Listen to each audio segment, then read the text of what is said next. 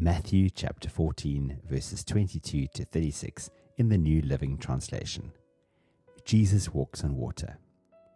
Immediately after this, Jesus insisted that his disciples get back into the boat and cross to the other side of the lake, while he sent the people home.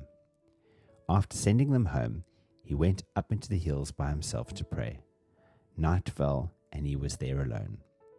Meanwhile, the disciples were in trouble, far away from land, for a strong wind had risen, and they were fighting heavy waves.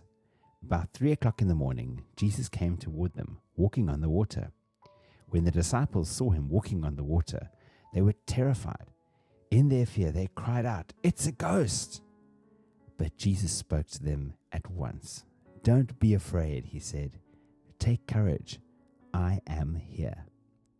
Then Peter called to him, "Lord, if it's really you, tell me to come to you walking on the water." "Yes, come," Jesus said. So Peter went over the side of the boat and walked on the water towards Jesus. But when he saw the strong wind and the waves, he was terrified and began to sink. "Save me, Lord," he shouted. Jesus immediately reached out and grabbed him. "You have so little faith," Jesus said. "Why do you doubt me?" When they climbed back into the boat, the wind stopped. Then the disciples worshipped him. "You really are the Son of God," they exclaimed. After they had crossed the lake, they landed at Gennesaret. When the people recognized Jesus, the news of his arrival spread quickly throughout the whole area, and soon people were bringing all their sick to be healed. They begged him to let the sick touch at least the fringe of his robe, and all who touched him were healed.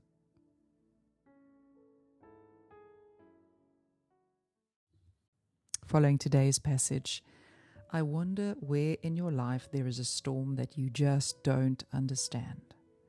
Why is it that you feel Jesus compelled you to go on this journey, and yet there's this tremendous storm on the water, and when you look around, you just don't see Jesus?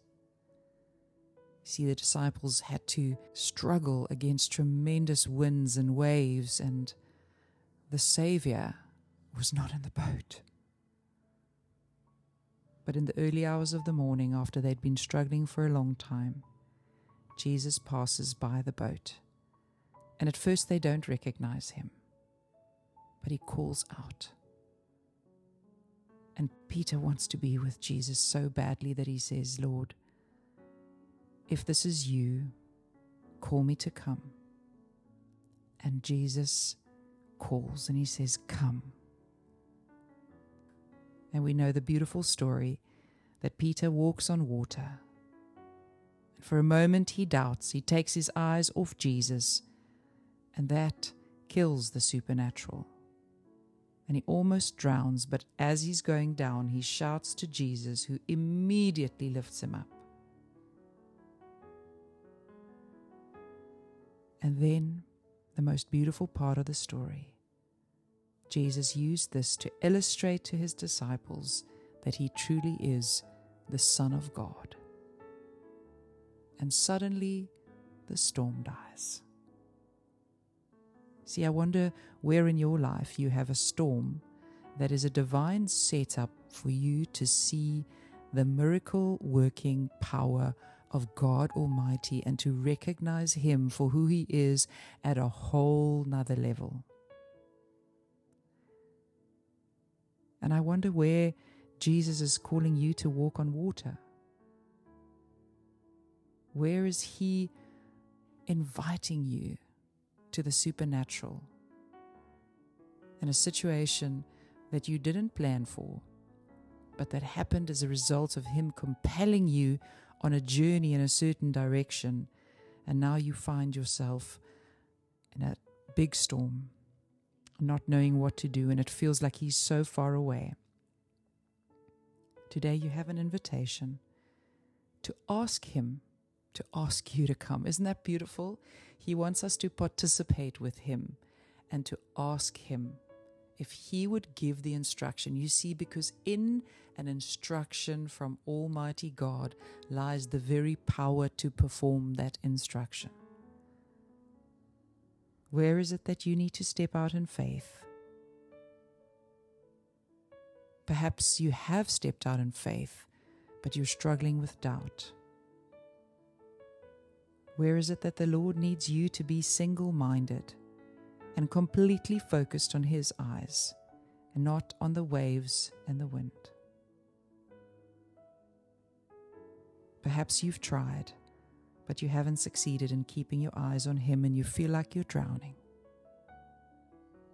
Where do you need to ask for Him to rescue you today? Because the Bible says when Peter asked, instantly Jesus rescued him.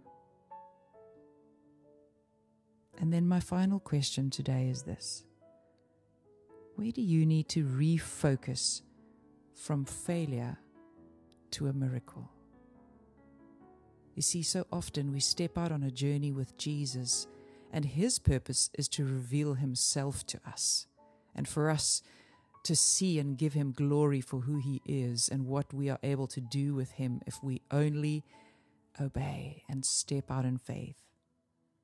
But so often our focus is on our own failure, on our inability to stay in the supernatural, on our inability to keep our eyes on Jesus.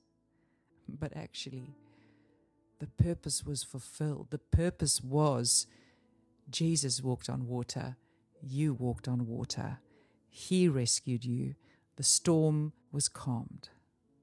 Those around you who witnessed are closer to Him than ever before because in a split second they saw the power of God. So if you're struggling with failure today, would you hand it over to Him and allow Him to show you His perspective? What part of the storm is the miracle that He's focusing on? Father, I pray for each one under the sound of my voice today, whether they need to be able to have the faith to ask, or the faith to step out, or the ability to remain single-minded and focused on You, or the humility to ask to be rescued when they feel like they're drowning, or that they need to refocus from a perspective on failure to Your perspective of glory and Your revelation of Yourself. Whatever it is today, Father, I pray that You would bless each one with what they need today. Would you take a moment and allow the Lord to minister deep into your heart and give you what you need?